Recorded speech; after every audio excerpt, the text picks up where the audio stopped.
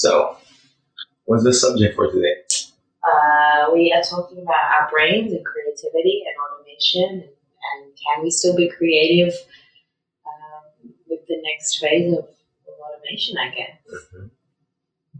Yeah. There's many ways to approach this thing, I hope. I hope that we get a good start.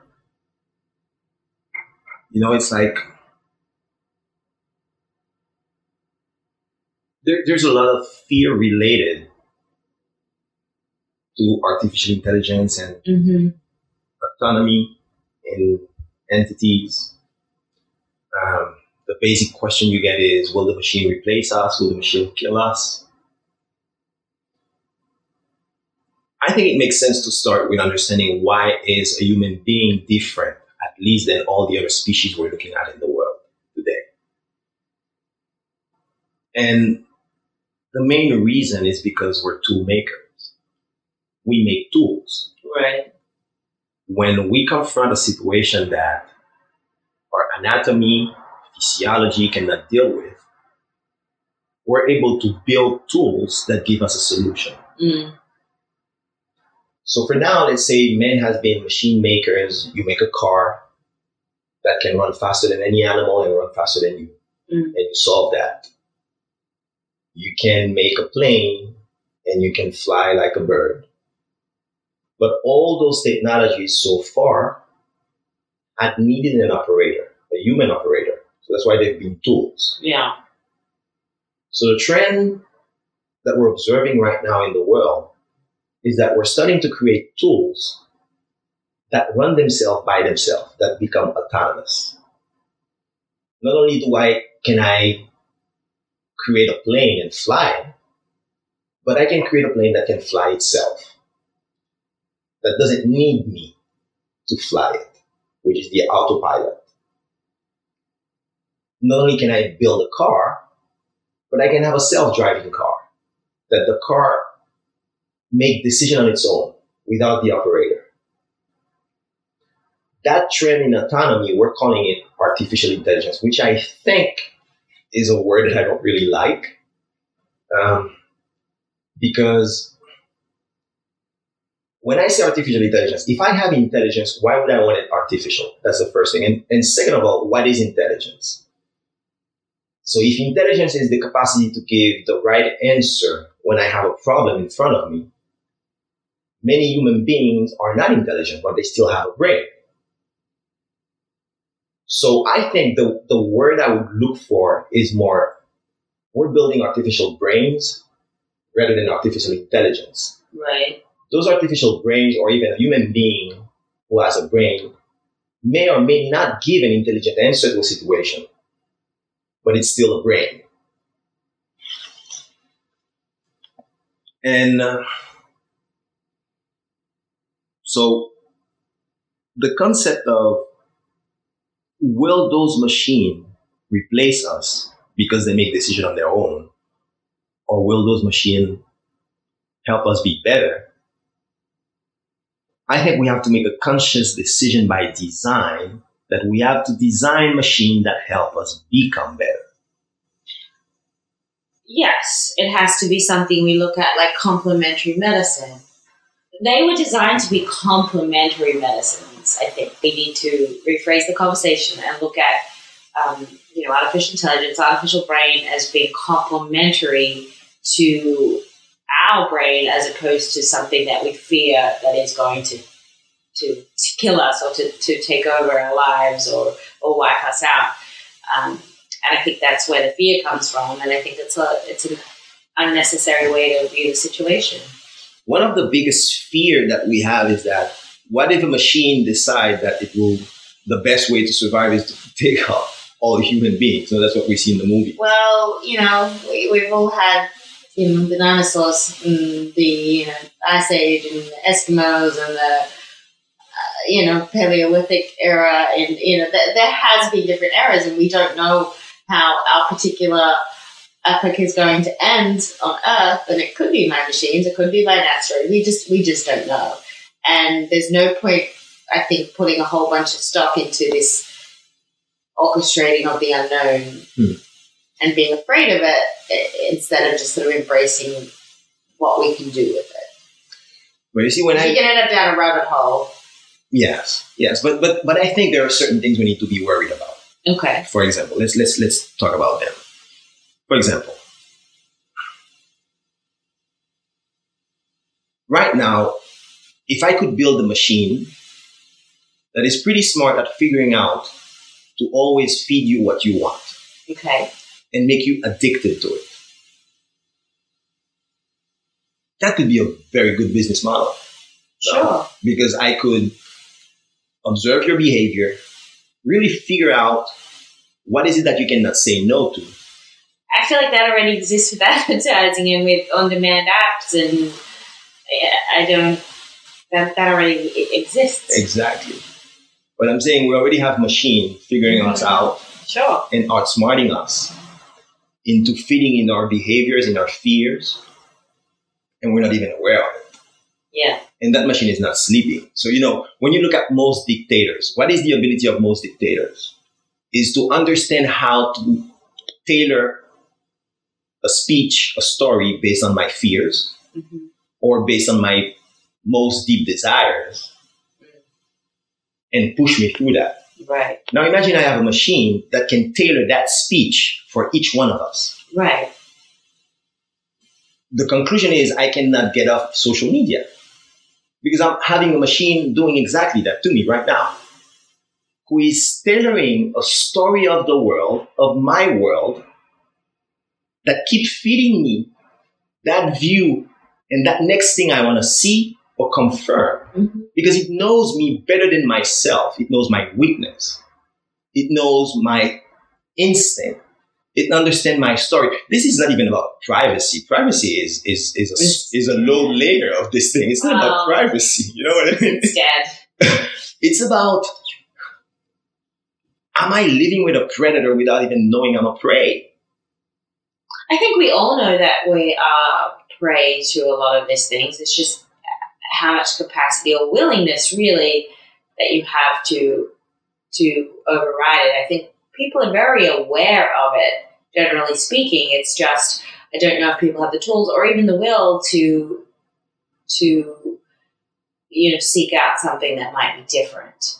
I think people just tend to go with the flow of it, rather than throw their arms up against it. I'm going to be even deeper about that. I don't even think it has to do with will.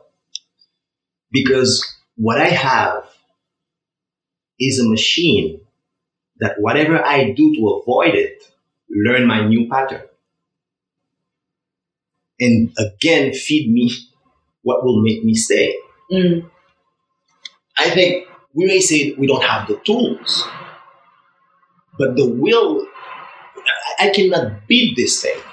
I'll tell you something. So one of the most beautiful games that the human brain has invented is called Go. It's a very simple game. But at a strategic level, it's the highest strategic game that ever existed. So we always say that computers, machines, or artificial intelligence or artificial brain will never be able to beat the best Go player. Okay, it's already being done. It's called AlphaGo. But what's interesting is to understand how that machine was trained, and then you'll understand what all those algorithms are really doing. So AlphaGo, when we talk about teaching a machine learning, we're trying to replicate the way the brain works. So the brain make connection. If I see an image of a baby, I call that baby. I see 1,000 images of different babies. When you show me 1,001, most likely I'll realize it's a baby because my brain made those connections. Okay. What is it that I'm connecting clearly? It's not really clear, but I do make that connection. So that machine was fed with all the games that human beings were supposed to play or have played, or they could feed that machine and they taught that machine how to become a Go player. So that's the first phase of it, which is called the neural network that was created. But then there's something more interesting that happened. which is called reinforcement learning. So you say to the machine, play against yourself 1,000,000, 1,000,000,000,000, a gazillion times. Imagine all the scenarios and build more data that don't even exist because no human being have ever thought of those moves in a lifetime.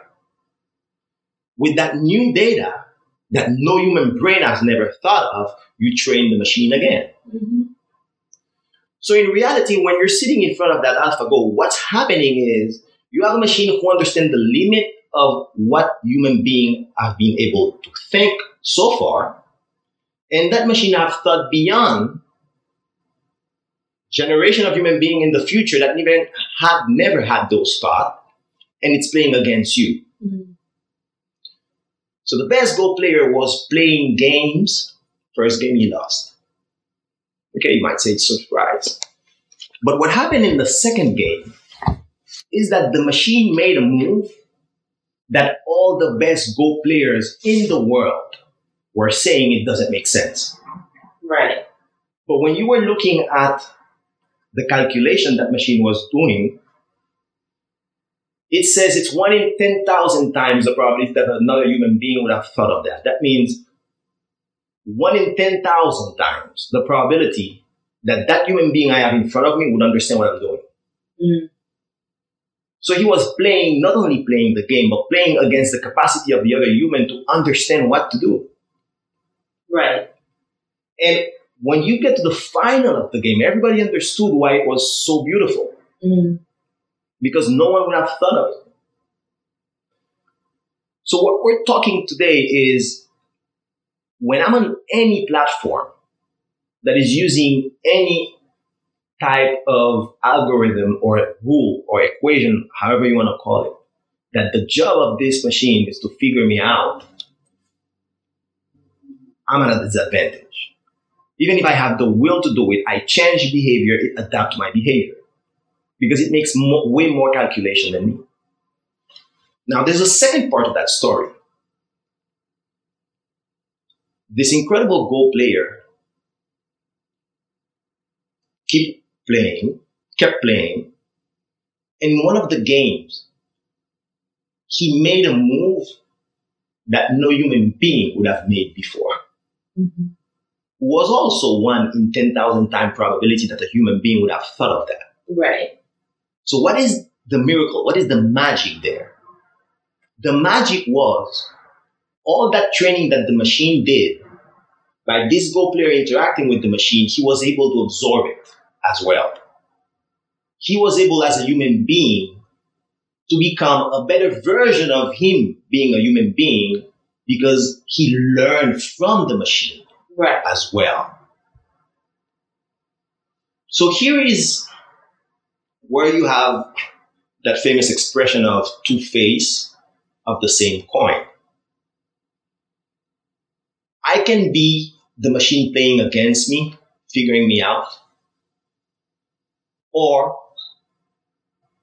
we, the human race, can start using those machines to transform ourselves at a better version and solve our problems that we couldn't have figured out in millions of years. But we still need to interact with those machines. I wouldn't say let them decide by themselves. Right. They learn from human interaction. I mean, you could also look at it from the point of view of how you define artificial intelligence, and it's really, since the beginning of time, it's existed, maybe not in the way we see it now in machines, but I mean, if you look back decades ago, it was when you had very limited, say, media, you sort of relied on radio and maybe a free-to-air, where governments or whoever it was could control the messaging. So essentially, to some degree, it's for lack of a better word, it's a brainwashing. But it's always existed. It's just existed in different forms. And if you look back, I mean, some of the earliest CIA programs, to beat the Soviets was experimenting with psychedelics. And anytime anyone went rogue, the propaganda on it was, oh, they were brainwashed by the other side, whatever that might be. And so I kind of think the same questions that we have with artificial intelligence and this sort of machine learning or whatever now aren't all that different to arguments that we've had in the past, just in a different way of who is manipulating the message and how. And the sort of the doom and gloom, I think, that surrounds it now, well, we're still here. We had the same doom and gloom centuries ago. We have been having the same doom and gloom conversation for a really long time. And I think we adapt. And I think we adapted in the past, and we will continue to adapt. Yeah. And it's not without hiccups, and it's not without things that will go wrong and things that will go right.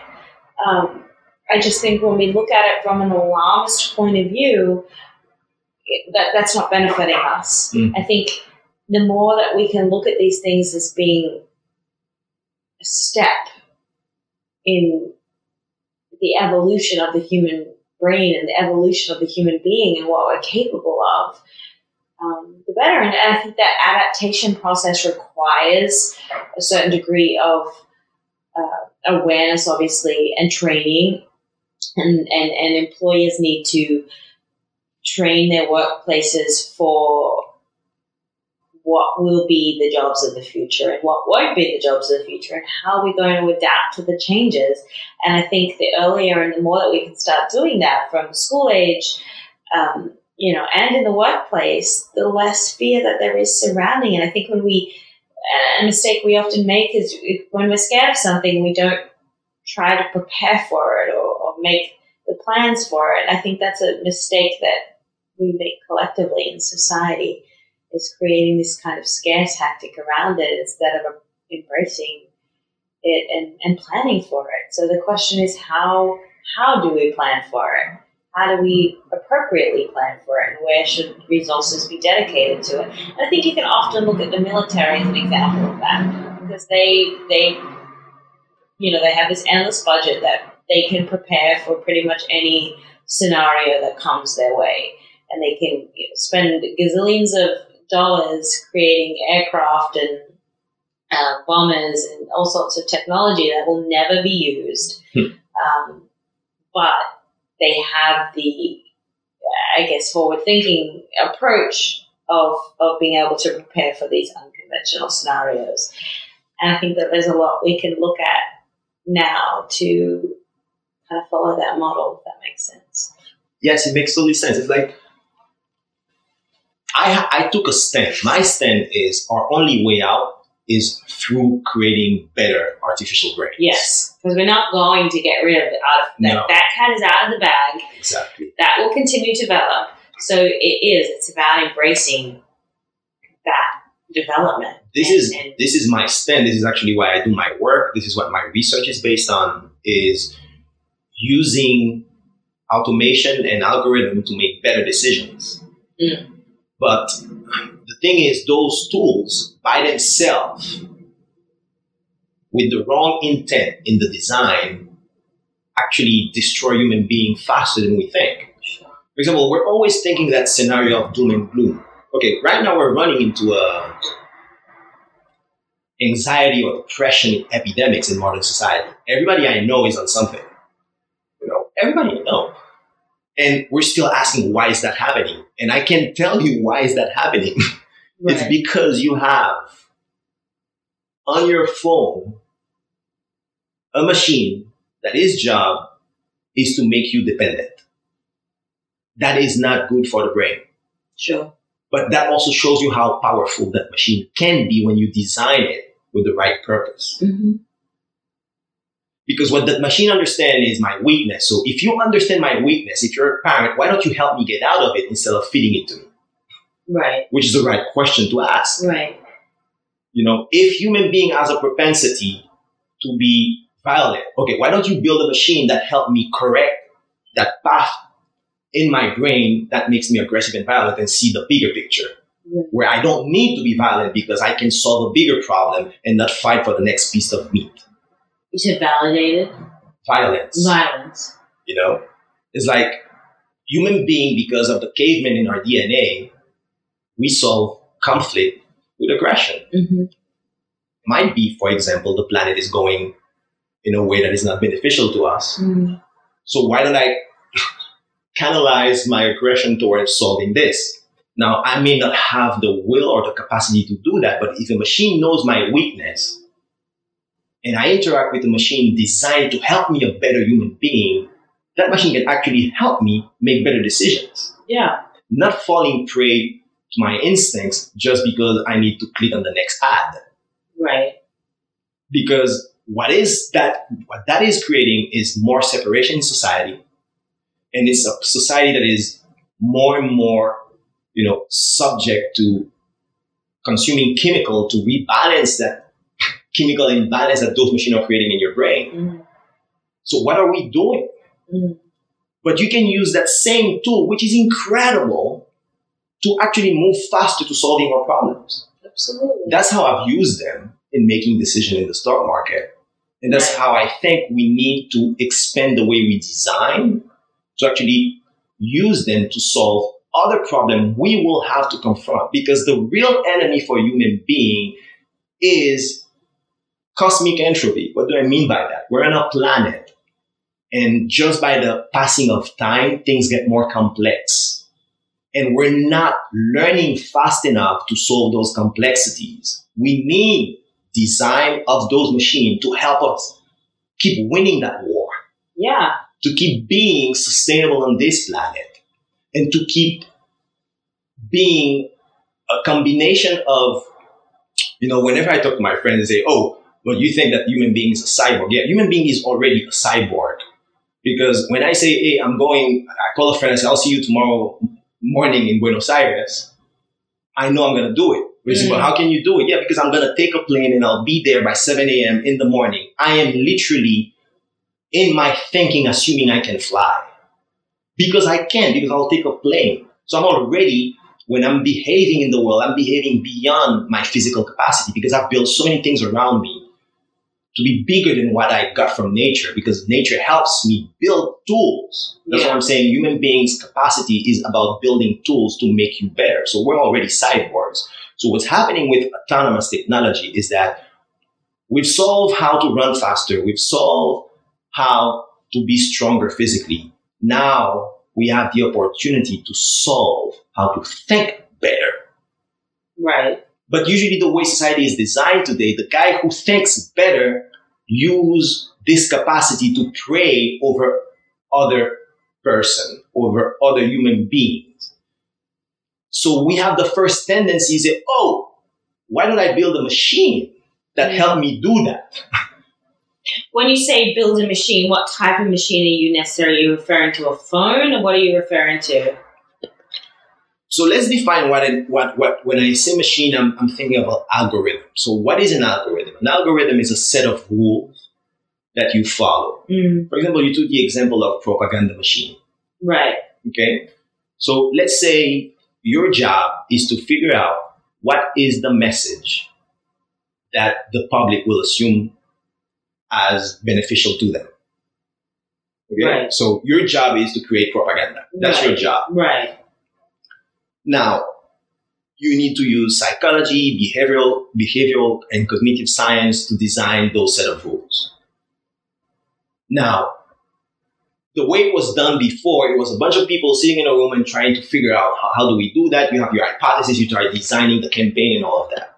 Right. Today, it's much more easier because what happened is you have your behavior on social media, so I can tag you faster, easier, knowing what type of story you can listen to, what type of story you like. Right. And I build a machine that learned from that without my intervention being the designer. Mm-hmm. But it's the same set of rules of any PR person. But what happened is a machine doing it, and the machine learned by itself. Yeah. So the machine will learn scenarios that in 24 hours a human being wouldn't have thought of, because it will test them all and then come with a better solution and keep evolving. I mean, and that's the way that so much of, when I was apartment hunting toward the end of last year, I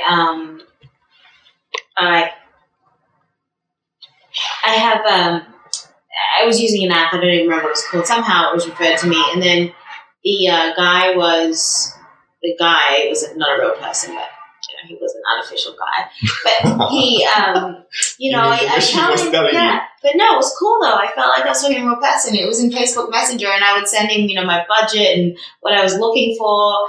And he would, send me a whole bunch of suggestions every day on apartments that were coming up that were within the parameters of what I wanted. And, anytime it was something that, was a bit off the mark, and I would, not be interested or whatever. And the machine really learned from it. And it was really great because I was just getting this daily flood of possible apartment selections in my, that met my criteria. And I just thought it was great. But yet I could actually message the person. So it wasn't like using a Street Easy or something where you just kind of put in the search parameters. It was, I could actually message this bot and get a personalized response back, even though it wasn't a human, but it really felt like it. And it did make that process of, apartment hunting online actually really enjoyable. And I knew I was talking to a bot, but the bot just responded to me like a human would. Exactly. And I kind of just loved it because,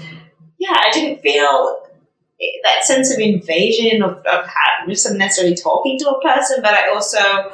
The bot, it was super responsive. It wasn't like you were waiting for someone on the other end to get back to you, and it made it an interesting process, I guess. Yes, and that's exactly the part that we can use with it, which is helping us design better product to create more value to people. Yeah, because that's what you're saying.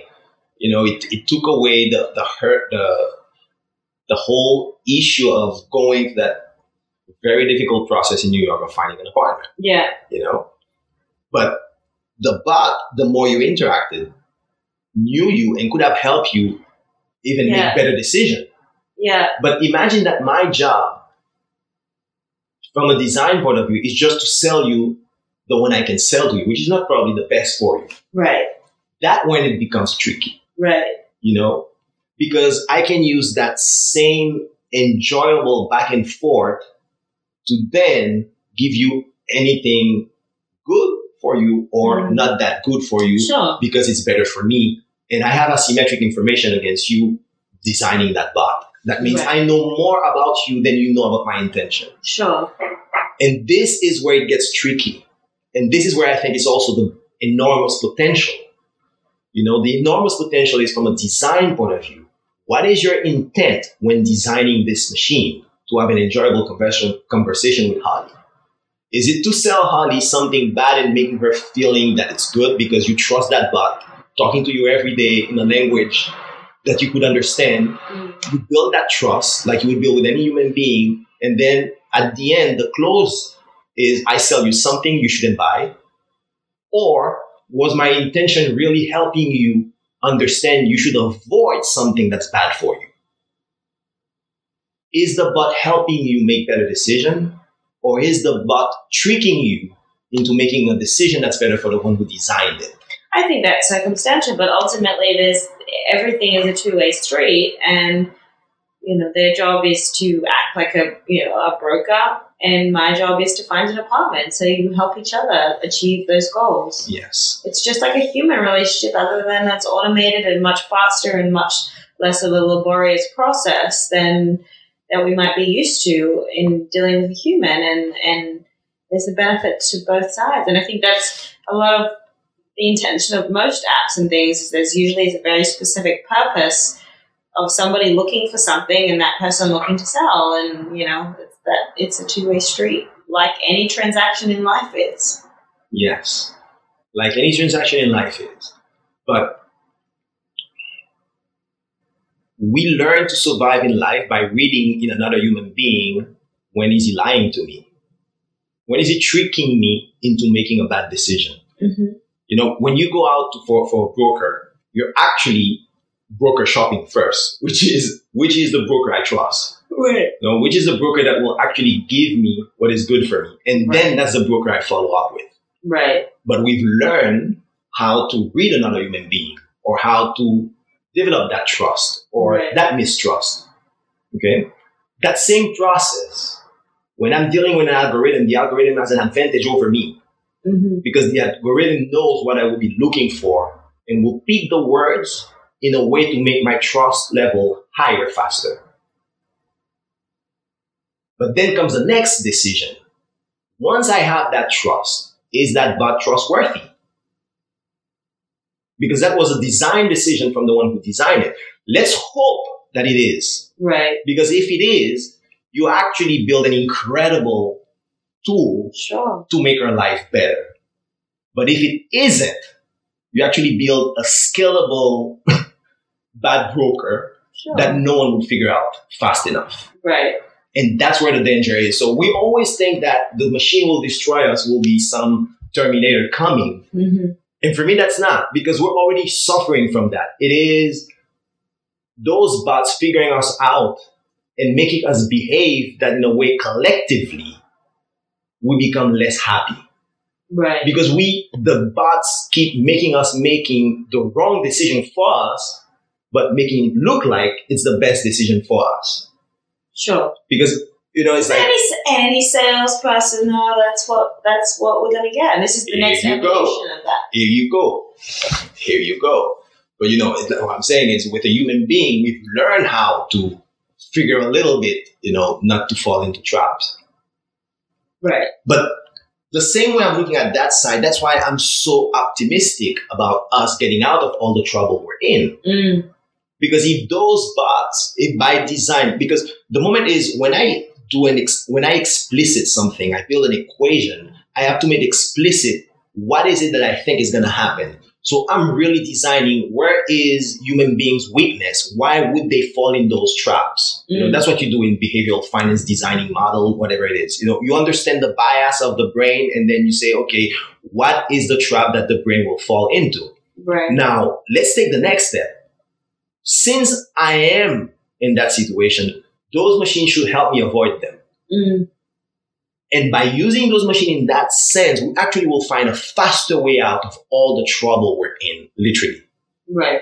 But it has to be a purposeful design. Right. Because if it is not a purposeful design, all you will have is a bunch of machines looking for local maximum. What is a local maximum? Holly is looking for an apartment. I have a bunch of inventory, which is the first apartment I can sell to you, even if it's the worst decision for you. And that bot will win because it will take the time to build the trust and then trust you into making a bad decision, like any bad broker would do. Right. But the difference is this is more specific to you because the machine will study you exactly when and how and what's the word, what's the point where you most likely will say yes. And then imagine you do that at a large scale. Keep feeding people things that are not the best decision for them using that algorithm, but the best decision for the person who built that algorithm. And you don't even know that you're in that big disadvantage because you're still thinking it's like a human being. I mean, you're a war reporter, so you can detect bullshit. You can. I can detect bullshit from a person and a bot, but nobody's perfect. We all run into traps, but that's just sort of life. Yeah. And honestly, I think one of the biggest advantages what's the one commodity that we can't get back in life, and that's time. Time. And if we can make our lives more efficient, that's just key to me. That is key. Efficiency, time management. Yes. Being able to, that's time you can use with your family. That's time you can use with, doing things that you love and sports and whatever it is that you enjoy. And so, looking at it from that point of view of time and the time that we can save that we couldn't save before with automation, that we can invest in things that are important to us. That's really invaluable. Yes. That's my bet. That's what I hope for. Yeah. It exists now. Look at how much we might waste a lot of time on the internet and things, but if you really harness that and take advantage of the automation that there is, banking and whether it's online dating or you're looking for an apartment or there's just it's endless what you can do on buying music, buying books, buying everything you need. How much time is that giving you back that you would never have gotten back 20 years ago. Yeah. That you can choose what you want to do with that. And that is so precious. Yes. But with all those things catching our attention, we seem to have not enough energy to deal with things. Because that is the other side of the design as well. Because if I keep designing, I keep going back and forth because my main message is those machines, like anything else, they're neutral. And it is the intent that will define if they help us or kill us. It is the intent that will define if they look at us as predators and we are prey, or if they help us stop looking at each other as predator and prey. Right. Because as long as we continue with that logic of predator and prey, which is what we're taught of since we're little children, that it's like Hobbes says, and that man is a wolf for men. It's like we've learned that in our sociology. It's like the biggest enemy of man is another man. Right. Because no other species on the planet can trick you into doing things that you don't want to. We make those decisions. Exactly. We don't want to take responsibility for it. So the thing is, we think as another human being as a mean to an end, to our own pleasure, to our own desire. How do I use at a one by one or at a scale? How do I influence people into doing what I want? Because that's how we look at each other. So there is a tendency to build machines to help me do that better. That means build machines, build algorithms that help me prey faster on the other human being. That can be a danger if we don't stop it. Sure. Because that's the role of ethics, and here we go. That's an area that is talked about a lot, but it's blurry. But I mean, it is in discussions, but it's that's going to be the next evolution of law, or the next evolution. Of a lot of things is on here now, really, not even the next, but to know boundaries with that. And I think that there are people that are definitely working to draw that up. And I think it's a little unclear now, but I would hope that in the not too distant future that there's a little bit more of a consensus on what is appropriate and what isn't. But those are defining things. You know what I mean? Those are defining things because what's going on is I have machines, algorithms, however you want to call it. I just call it machine because it makes me think of Terminator and makes it more fun. Right. But in reality, I'm talking about work, about design, about instruments, things that can help us. No, but the most of the money spent today to build those things is to prey on the weakness of other human beings. That's what's going on. It's to sell you the thing you don't need faster. Again, that's been going on since the beginning of time. All you're saying is adding to faster. There you go. That's what I'm saying, because I had to deal with another human being. And it was always the smarter, the faster, preying on the slower, the weaker. What's going on right now with those machines, we're all weak. You understand what's going on? Sure, I know exactly what you mean. So then that comes to the argument of, and this is a trait that a lot of people would argue that we've lost a lot in humanity, or what we teach our children is just discipline, basic discipline that we have lost a lot of. And that used to be something that was ingrained in childhood, or things that were considered to be, important. Taking responsibility for yourself and having a certain sense of discipline. And I think it's a whole other argument that gets made a lot is we've sort of lost the tendency to teach people what that is and the meaning of that. And that comes down to the instantaneous world we live in, which is great in some respects, but, it can also be dangerous in others. So you know what I'm feeling, Holly? Now I understand. I am pointing from a point that I have in my head a bunch of assumptions that I'm not making explicit to you. Right. And the main one is I think human beings has less control on their decision than they think. Or they're lazy. Well, what you call laziness, actually for me, is not something you solve with saying, I'm willing my way out of it. Mm. You understand? I think we have an image of a human being who is all powerful and have choice, when in reality we do not. Well, we lack impulse control. Exactly. So, because the emphasis that used to be on things like that, I don't know that there is anymore. But what happened is most of that training of saying, I control myself. Why do I need to control myself? Because I have some things I call weakness. Because I am prone to doing things I shouldn't be doing.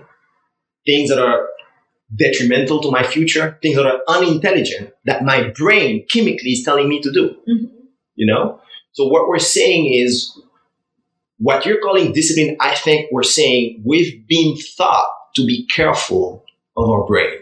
Some people. Not every impulse is a good impulse for you. Sure. Because you need to realize that you have a mammal. You're like a mammal brain. And you will maximize things that look great, but that are not that great. Right. So what I'm saying is those impulses with education in certain people, in certain families, what you've done is push the threshold where stimulus will make you fall. Okay? So what I'm seeing, you understand where I'm going? So what I'm calling discipline, what I'm calling education is, you know what? If you ask me, suppose I'm not eating sugar. So you say sugar is not good for you, sugar, that's not the point. But let's take it as an example. Yes. So if I have discipline, I've learned, if my friends say, hey, you want a cake? I say no. That's one. So if I'm more disciplined, the second time you want a cake, I'll say no. But what I wasn't trained for, is if they take me into a place where it's all chocolate around me, how much more can I resist? Okay? How much more can I resist? So what we're calling discipline is just how far is your boundary to fall prey to your instincts or to whatever your impulse tells you to do. Right. So what's going on right now is, if I can spend enough time with you to understand where that boundary you're out of control, I have an advantage over you. Because I understand exactly where your education or your discipline will not stop you. Where I'm getting to that tipping point. Sure. Where everything you've learned is not enough to protect you from what I'm going to tell you to do next. Okay? This has been the way we behave in society. It's that what we call education, training, I have an edge, I have an advantage, is us figuring out how to make people fall into different psychological traps, which we call influence, which we call propaganda, which we call whatever we want it. It's their benefits, it's whatever you want to call it. But because it's another human being, I have other characteristics I can look at to not fall prey. Those who solve that have an advantage over those who don't. Okay? That has been the game all the time. So right now, if I can build machine, I say, let me build a machine that help me play that little game better. Because it helps me find the tipping point of everyone else. I want to sell a product faster. Sure. That point where you will not be able to say no. Okay? But what's going on right now is that if we continue thinking like that, we will collapse. Yeah. Because there is no amount of chemical energy in my brain to keep fighting against a machine that doesn't rest and will figure out all my evasive move not to fall into that trap, because it'll find the way. It keep asking me again another question, then give me what I want to consume. Call it an idea I want to consume. Call it a house that I want to buy. Call it whatever you want, but it is not in my benefit, but in the benefit of who designed that machine. Why is this dangerous? Like you said, this has been the game forever. Classic consumerism at a faster, more accelerated pace. So what was going on right now is the chemical imbalance in my brain, because there's no education that can protect me against that anymore. Because the machine, what is figuring out, like that AlphaGo did, is figuring out a loophole away from the limit that my discipline has protected me. He's finding the failure in my discipline. He's finding the failure in my education. Right. It's finding the failure in my barriers to actually incentivize me to do something that is detrimental. Right. Okay? But I like to look at the other side of it. Mm-hmm. Because that can also be beauty. Because if you understand so clearly the weakness of human being, so you can actually help us out of it. Because you say, this is your tipping point where you're about to make that decision which is bad for you and that one which is good for you. Why don't you take a pause and make that decision tomorrow? Yeah. That's what you call a good friend. Right. That's what you call a smarter friend.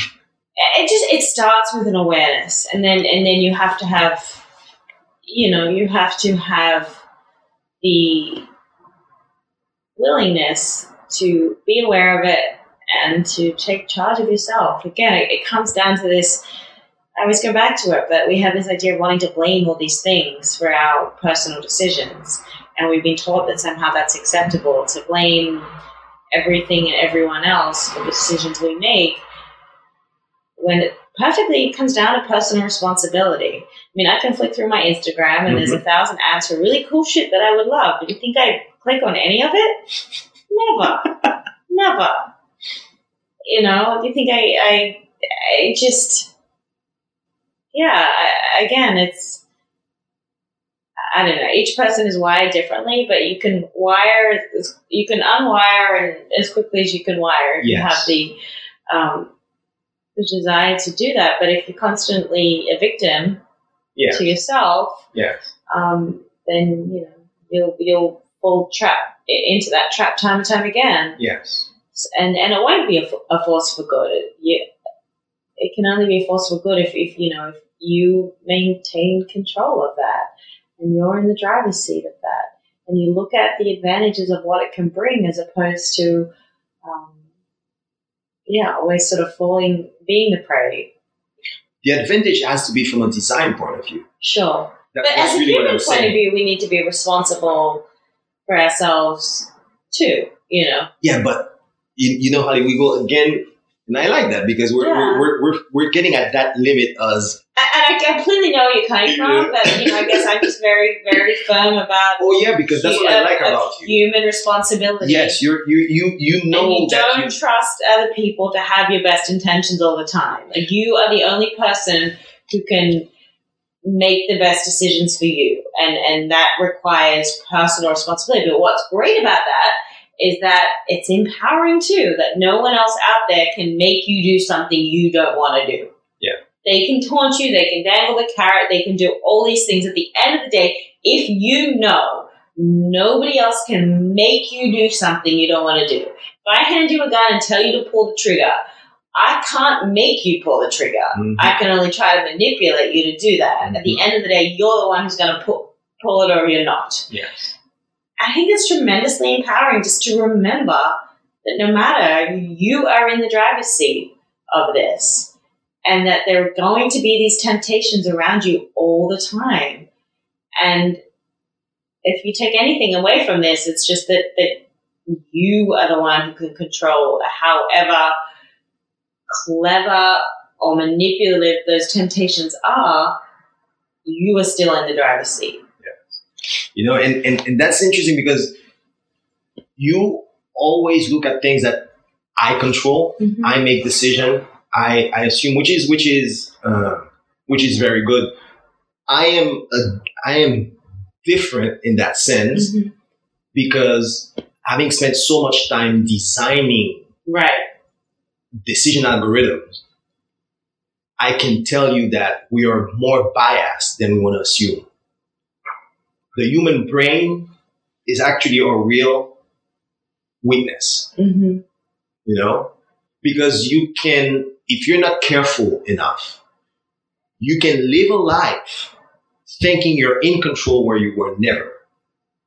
Because you can, especially being really smart is a problem with that. I've seen it in my life, making mistakes and things like that. Is I can be making the worst decision, but I'm smart enough to make it sound logical. Right. Okay.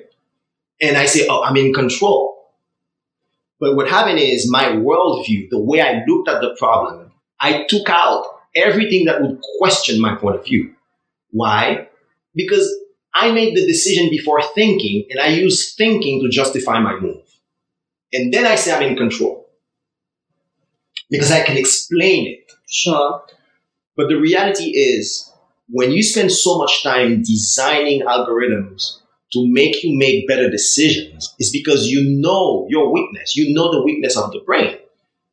And I know it's a question of how big is the stimulus for me to flip.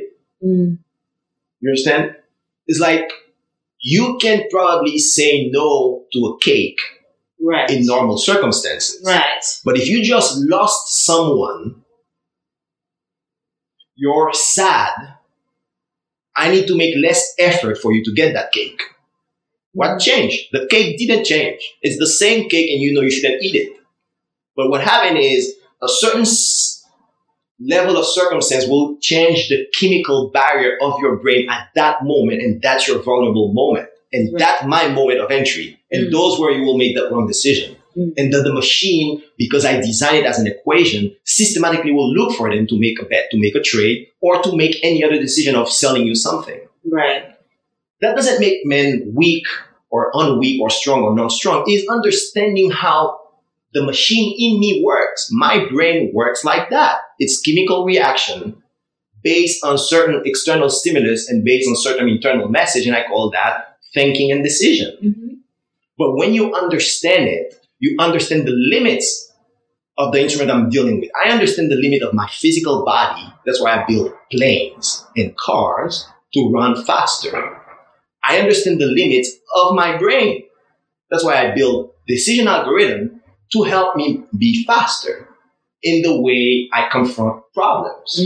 Now, if I don't understand that and I'm dealing with all those machine algorithms on my phone, on my Instagram, whatever platform you want to call it, it's literally crazy because I'm fighting a war I cannot win from the get-go. Right. From the get-go. Because even if I'm strong enough, it will wait for that moment I listen to a sad song. So the machine will say, oh, now you're sad. So let me show you that drink you need to take right now. That in other normal circumstances, you wouldn't take it. But I would never offer it to you in those circumstances because you're not that vulnerable. I will calculate your moment of highest vulnerability. Like you said, it has been done forever. That is the story of the world. Yes. You know, human being making those bets against other human being. L'homme est un loup pour l'homme. Man is a wolf for man. We prey on other men. But at some point, we need to realize that's dangerous. Because it's becoming dangerous right now because we're building machine to prey on each other. And that can be dangerous because we're already suffering from it, which is so much fighting against so much temptation all day. You have that chemical imbalance in my brain that I need to be taking another medical chemical to help me balance that. Everybody's suffering from anxiety. You say, why is it I'm suffering from anxiety? Because you're fighting a war every day against those stimulus. Yeah. And we think we can control it until to a certain point because I won't win 100 days. But if you have 2 years using social media, at one day you will be sad, but one day you will feel different. And that's my moment of truth. That's the moment of vulnerability. And I will make you make that decision that will change your life for the worst or for the best. Right.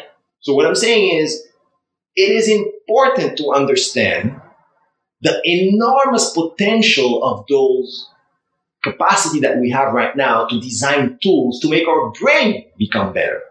But that has to be purposeful. Right. It cannot, you know, it's like we've advanced so much that we need a different understanding of our responsibility. The damage we used to do before, we could be stupid. And that damage would have never touched the tipping point of no return of our life on Earth. Now we've become so powerful. We're 8 billion people. We've built those incredible machines that can learn faster than human beings, that can think scenarios that no human being in any lifetime or any society will understand. We got to that point. We need to be less cavemen because if we keep being more cavemen with a bigger stick, we're going to wipe out everything. Right. We are doing it. It's not the machine doing it. It's because we designed those things to be a worse version of ourselves because we're still looking at other human beings as prey and predator. Right. And it's so innocent as doing click on an ad, but that's not the point. The point is you're weaponizing those algorithms against the brain of people that don't have enough chemical energy to fight back. And that's the anxiety and depression epidemics we're living. Right. That's what's happening, and that's the reality. You may want to call it like that or not, but it's a mathematical thing. It's an imbalance. I think that's they're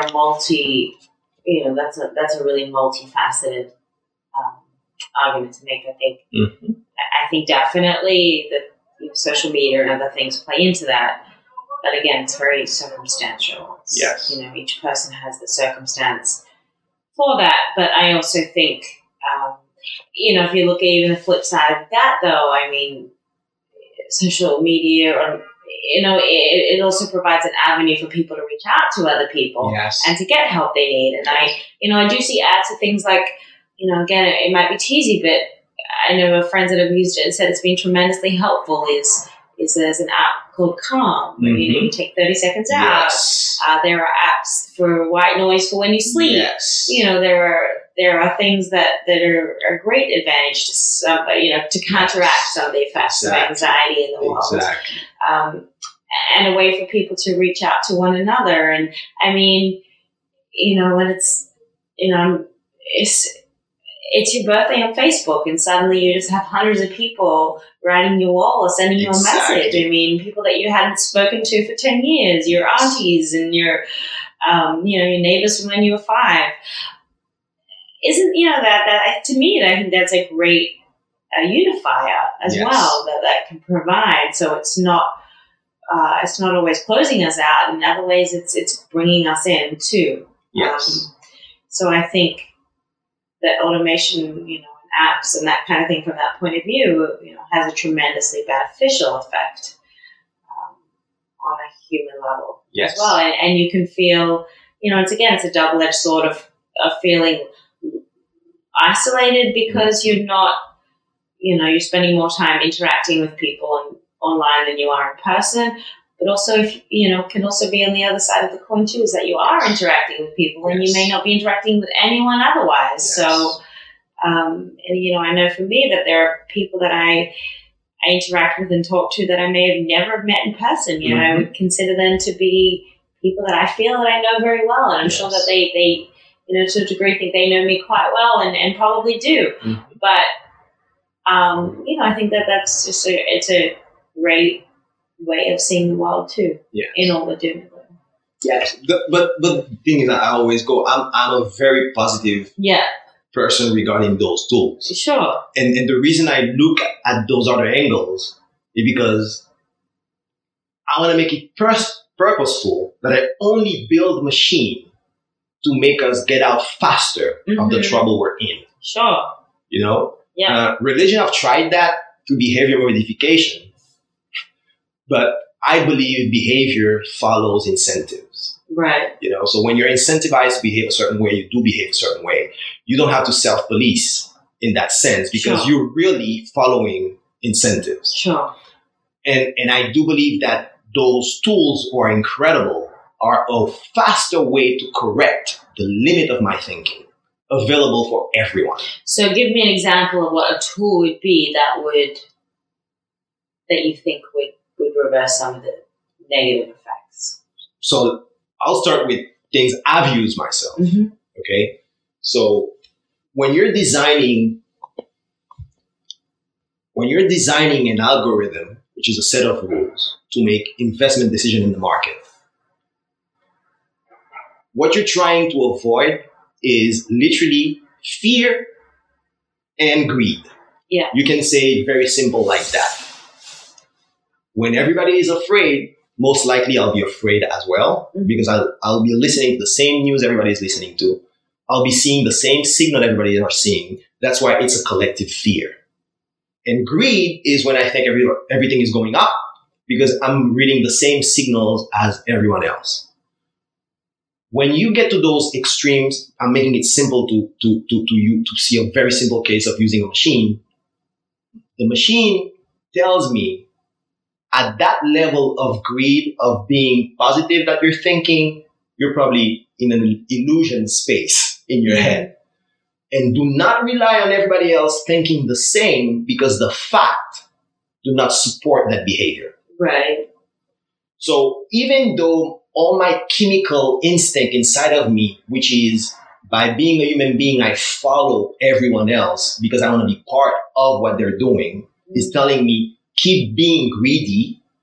The machine is telling me, you're just following your impulses. The data doesn't confirm this. Be careful. Mm-hmm. Same thing happens on a crisis. On a crisis, everybody thinks, oh, this is going to be destroyed. The world is worse. And the machine is telling you, watch out. You're just self-feeding yourself into all the signal you're getting. So I'm taking a very simple thing on how you build trading strategies, for example. Yeah. And you can be pretty complex about this thing. You can think of nanoseconds, or you can think of a day or 1 year. It doesn't matter. But the concept is the same.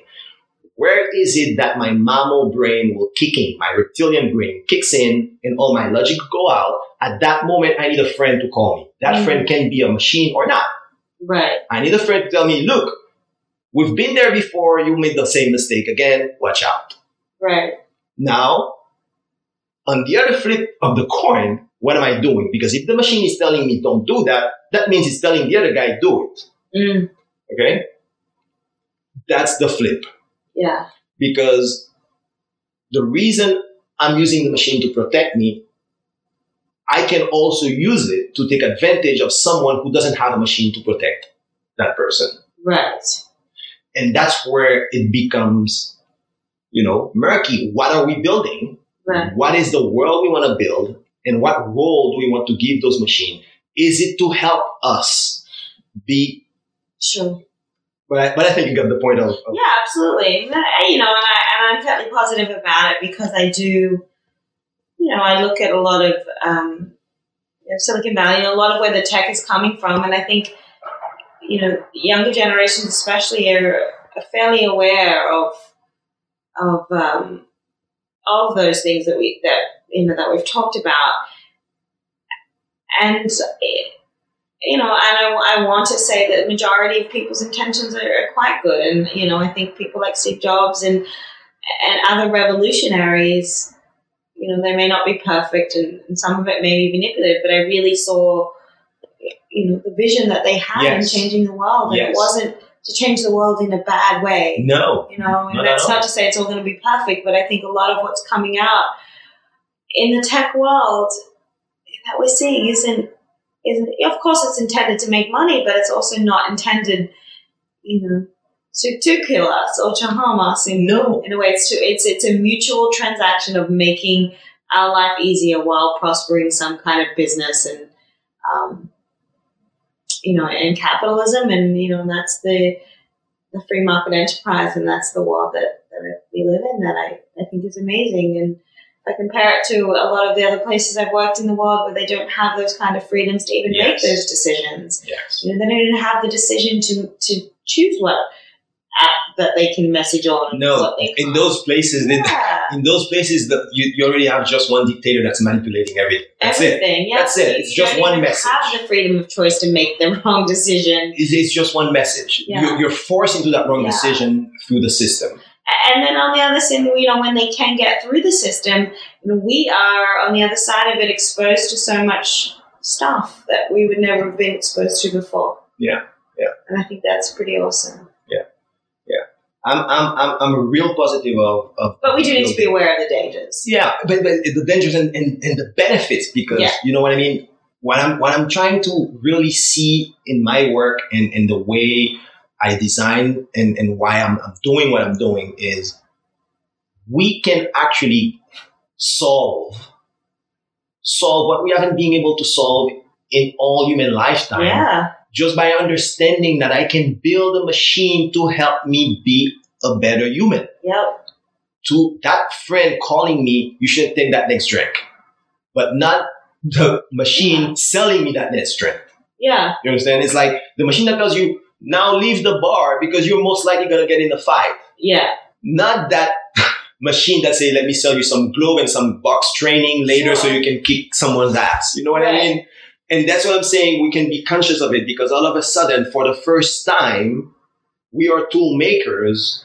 We can build tools that make us better tool makers. Yeah. And that can be an incredible loop out of the limitation we see around us today. It is. You know, and, one small example of it, I think, is something like, the ride sharing, the Uber of the world, Ubers of the world. And there's obviously a lot more of them. How many people is that saved from drunk driving? I really believe. Mm-hmm. And then how many people is that given jobs to? Yes. It's not a perfect company by any means. And, there have obviously been a lot of problems with, people have it. But overall, I mean, I think it's such an amazing step in the world. And it's that step that we never got from cabs or we didn't get from, it's just made life a lot easier, be saving lives. I really believe that app has saved lives. We'll never know how many, but it has. Yes. And all the people that have been able to work, that they might have lost their jobs and have needed something immediately, or were students or immigrants or whatever it is. And I just think there's so many, we all benefit from that. We all. Every side of that coin is getting something out of that. Of course, a taxi driver who bought a medallion wouldn't agree with that. But that's another aspect as well. But you know what? The taxi should have evolved with the Ubers.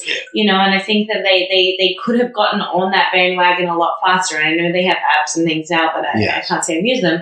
But that's part of that generation's fault for not embracing something like an Uber when it came out and being a competitor to that. Instead, they tried to ban it and tried to hide it and tried to do all the things instead of just becoming a competitor to it. Sort of, that's always the easy way out, is to ban something and you'll never stop it. Once something like that is out of the bag, it will find a way. One of the things, talking to what's enjoyable, one of the things I enjoy about riding Uber. And the people you meet, the drivers you meet. You know what I mean? Yeah. Because I know, because of the way the app design incentive of building reputation based on how many points. So that person has an incentive to be a kinder person while I am on the ride. Why is that a bad thing? That's actually a very good thing. Yeah. You understand? Because through using those machines that is optimizing me having a great ride, that human being driving, he's kinder. Yeah. Because he's using Uber. And he wants the tip. So it goes back to the old adage of, you tip for service. And I think sometimes people just expect that you tip, but no, you tip for service. Exactly. And, they get their inbuilt tip, but then there's that incentive at the end to, if you want to give a compliment or an extra tip. And, they all want that. They all want that. So, and it's quite lovely because, lovely. They're lovely. They have water in the car. It's lovely. They're very kind to you because they want that. And that's a good incentive. It's good for you, good for them. And, it creates a calmer society. Whereas, honestly, I can tell you more bad experiences in a cab than good ones. But because it's pretty simple. Look, again, we go. Incentives drives behavior. Yes. There's nothing bad about it. It's just the way the brain works. Yeah. Okay. So when I take a taxi, what is the probability that I take the same taxi again within the next year? Very low. Yeah. Okay.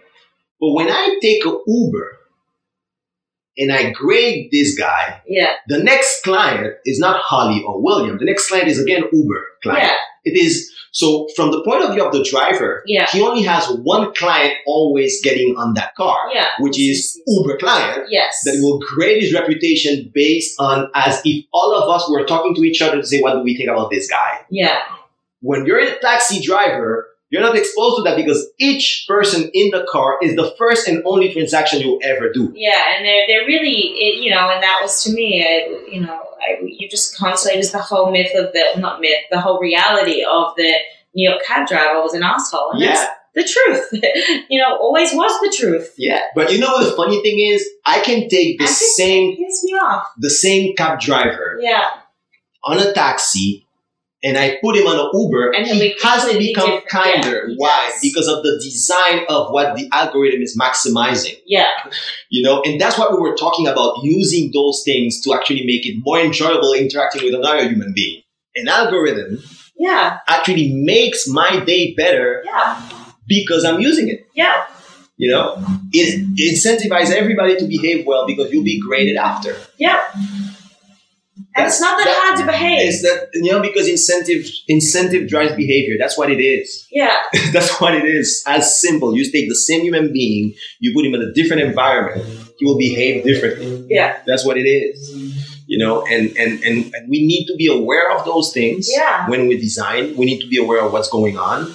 And we need to know that there is a positive and a negative side to it. And design has to be done purposefully to get out of the trouble we're in.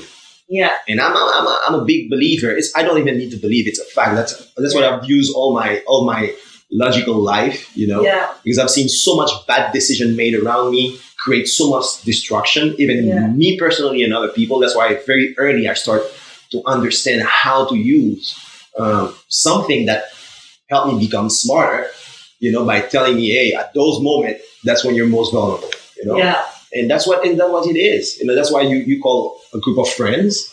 Now you can call it a group of other machines helping your brain become more aware of its flaws. Yeah. Let's finish up on what app you can't live without that benefits your life. Oh, Uber. Okay. Right. See, it's great, right? Yeah. Yeah. What about you? I mean, I think I could live without any of them, but I love Shazam. I do. I love Shazam. You know how many times you're listening to a movie or you're in a store and you hear that song, and what the fuck is that song? I think it's an interesting time, and I'm interested to see how this conversation changes in a year or two.